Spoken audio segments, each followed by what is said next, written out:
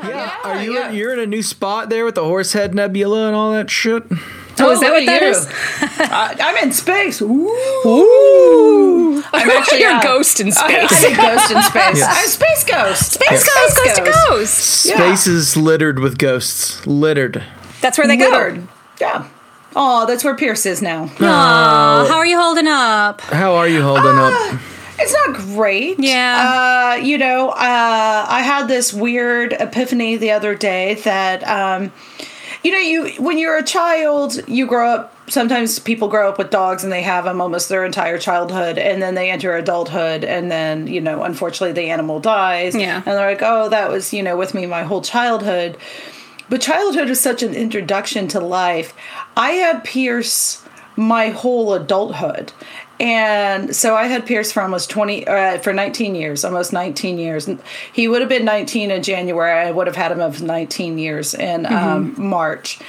And so it's weird because, being an adult after your 20s is a pretty steady plane. And even your 20s is less developmental than you're being a child. Yeah. So I realized I've never known how to be an adult without Pierce. Aww. And it kind of creeps me out that, for the first half, well, hopefully a little bit less than half of my adult life, I've had this cat, and that's just been my whole adult life. I've just known only this cat. And then, let's hope that I live at least another 30 or 40 years. So one day, I'll have outlived our time together, and that's kind of depressing. And it's weird because, I'm sure you guys have both really experienced this, probably to a much greater extent because it's hard to, everybody's suffering is different when it comes to their pet, Well, it's yeah, all but great and terrible. Yeah. Well, I was going to say, your pet's going to die. You do know that. Oh, no. When you adopt, you're investing in heartbreak. Yeah. Straight up. And so, I knew someday he would die, but with Pierce, because it had been so long. He kept pushing that envelope. I was I didn't really, I knew, I just didn't really expect it. And he went downhill fast. That's what happens. Yeah. They're suddenly sick, and then. I was worried about him, so we left to go see Ray's mom, Christmas Eve, and he had been throwing up quite a bit, a lot of kind of foamy water, which I was worried because I knew that could mean kidney failure, but he also had done it before, so I was like, well,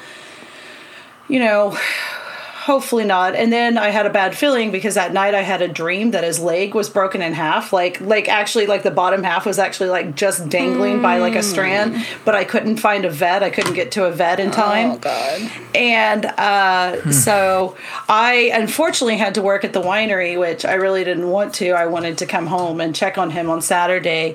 And when I came home, Ray had beat me back home by just a few minutes. And when I walked in the door, he said, Pierce looks weird. And I went in there, and he was barely moving. I actually thought he might be dead when we walked in, and we decided not to take him to the vet that night, mostly, and I hate saying this, but mostly because I was just hoping he'd fall asleep and die. Yeah. Less traumatic for him. For everyone. You save $800. Yeah, it is kind of expensive. Yeah. It's insult to injury. Yeah. I was really? You guys heard me bawling my eyes out. Really? You're going to charge me that? It's the worst. It's what the fuck is bill me, dick face? Yeah, put it in the mail. Well, and the fact that there's signs in the room that are payment in advance. Payment is due the minute we kill your animal. They actually just attach a card reader to the syringe, and then they're like, "Can you just swipe before we do?" No, it wasn't. God. No, they were very nice, but it was $200 more. So to put him to sleep was $200, and then to do the private cremation and get his remains and everything was $416, and I was like, I don't want them to think I'm a bad owner, but I'm like, what am I going to do with his ashes? Well, like, and even though often they say it's private cremains, it's still not you know, I mean, that's why I didn't cremate. I didn't do the cremains for Wojo. If I had done that, I was going to spend the money to DNA test those ashes. Yeah. Cecily and I have a section in the closet of just sacks of pets, if you know what I'm saying. Yeah, and that's what... There's like 4 of those motherfuckers up there. With the little paw prints, too. That's what... I wanted the paw print, but I was like... Because I was like, what am I going to do with the ashes? Like that, and I've always thought it's a little morbid to keep like people's ashes. Like I've put something about... I tweeted one time something about like... God, what was it? That it's socially acceptable to keep loved dead ones in your living room as long as they were really charred or something like that. Yeah, because if it was like their actual dead body, that would be uncouth. But keeping them in an urn on the fireplace is like sentimental. Yeah. My father's ashes are right there. Yeah, literally right over there. Yeah. No, I think parents are totally. I mean, I my mom wants to be cremated and she doesn't wish to be scattered somewhere. Of course I would keep those. Like I absolutely. I put him in plants. Oh really? Oh yeah. I put him in a couple of weed plants that didn't work, but I put him my mom loves yellow roses, so I did at my house. I did a rose bush and did a decent amount of his ashes when I planted it. Nice. And they're doing great. That's great. That's super sweet. My mom, that's how my mom would want to be. Like my mom's such an avid gardener that and she does want to be cremated. And I'd always been against it, but over the years realizing how bad burial is and cemeteries are for the environment. Worst. Yeah. Why did whoever decided that was religion? Right. I think that, and like it's really hard to burn a body. Like you have to get that shit hot. Yeah, like 1600 degrees or something. I can't wait till like regular space travel, instead of like having it centered. Your body. Yeah, just endlessly orbiting space. Yeah, well, you just like constant rockets to the sun. It's just like, who cares when rockets cost like $1,200, to make? You can just like throw 3,000 bodies on this rocket.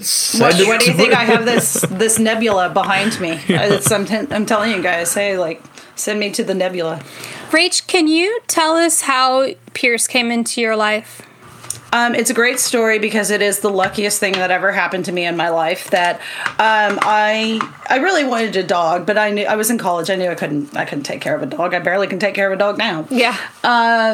So I was thinking about getting a cat, but of course, being the awesome 20-year-old that I was, of course, I wanted an all black cat. So my friend Christy and Jeremy and I went to Walmart for some reason one day, and there was a woman sitting outside of Walmart with a box of box of kittens that said free kittens, and there was a black kitten and there was a black and white kitten, and I said I want the black kitten, and she said, well, that one's already spoken for. She's like, this one's the last one. And she was like, get this she's a little girl. She thought Pierce was a girl. Mm-hmm. And she was like and she was like, yeah, you can have her. And I was like, and of course I was impulsive and impatient. So this is the only time that's ever paid off. That I was like, okay, fine, I'll take that one. And then we left Walmart, and I was sitting in Christy's passenger seat with little Piercy in my hands, and he looked up at me and meowed. And that was the first time I ever saw the explosion of whiskers that was his face. He has crazy crazy whiskers. And I looked down and I was like, I think it was the same feeling that a lot of parents have, that, oh my God, what the fuck did I just do? Yep. And one of my favorite memories of Pierce is like just was adventurous, especially as a kitten, and bold and just fearless. And I took him over to my parents' house for the first time, and my mom's never liked cats. Pierce always won everybody over though. Mm-hmm. But she would like kind of like touch him like she didn't know how to pet an animal. And I don't remember what exactly happened, but I put him down, maybe outside even, or maybe just in my parents' garage. I can't remember. But I suddenly couldn't find him. And I was worried he had just taken off, and I was like getting to the point of hysterical. And I went to the garage, and my dad had one of those big Craftsman red box toolboxes, the ones that are on wheels that are huge. Yeah. And I was kind of, getting hysterical, and I was like, Pierce. And he slides out from underneath there with cobwebs all over his face, and was like, meow. And I was like, so cute. It was so cute. He was so Piercy poo. I could not even begin to describe how cute he was as a kid, and he was so full of life. He another one of my treasured memories, and this is super gross, but another treasured memory of mine was right after I got him. I went somewhere, I can't remember where, but my college boyfriend watched him for the weekend at his apartment. And Pierce did not go to the bathroom one time in 24 hours. And so when the boyfriend brought him back over, he just was dropping him off. And as he was about to leave, we heard this horrible noise. Oh, God. And we turned around. And Pierce, there was just liquid shit everywhere around his litter box. As kittens do. Yeah. And this guy, I mean, he'd obviously been saving it up until he got home. And because, he was a kitten and he wasn't comfortable using the bathroom in someone else's house. Right. And this is how shitty that ex-boyfriend was. He looked at me and was like, okay, well, have fun with that, and walked out the door. But it was pretty hilarious by Pierce. That was a good one. Raise your glass for Pierce. Thank you. Best cat. I love that cat. I met him one of the first times I hung out with you. The night manager James night. Was that night? Okay, yeah. Probably. I remember I met him in the parking lot. I think it was before that, because I was taking you home or something. We had gone out. Yeah. And he just showed up in the parking lot, and you just I didn't realize who he was, and you just picked him up, and you were all cool with him, and I'm like, oh, do you know this cat? He's like, she was like, this is Pierce. And I was like, oh, nice to meet you, sir. So he liked to go out all day while I was at work. He would go outside. And vets would always get on to me and say, sure, these cats that go outside, especially because he was declawed, and they were like, cats that go outside won't live very long. Yeah, he was he just pulled up his middle finger on his paws. But he used to, so I'd get home from work, and he knew my car, and he would come running to me, and people would see me in my apartment complexes walking with him, and they're like, is that your cat? And I'm like, yeah. And they're like, oh, I've been feeding him. I thought he was stray. And I was like, I know. Yeah. I know. Oh, and one of my other, and then we can move on after this, but another one of my favorite stories about Pierce was the day he came home wearing a collar. Oh my God. I would put collars on him, collar after collar, and he would always figure out how to wiggle out of them. Oh, little bastard. And so he had wiggled out of one of his collars, and then one day he came home wearing it again. The same one? The same one. And I was like, and it turned out my friend Jenny, who lived in the same we lived in one of those spread out apartment complexes that was multiple buildings. She had found his collar, and he would go and visit her from time to time. And so when he went to visit her, she put it back on. That's hilarious. But I was like, he got it. He needs to wear this collar. Wow. Cats are awesome. Any cat that's wearing a collar has agreed to wear that collar. You know what I'm saying? For your sake. Yeah. If they didn't want it, it wouldn't be on. They're just such special little creatures.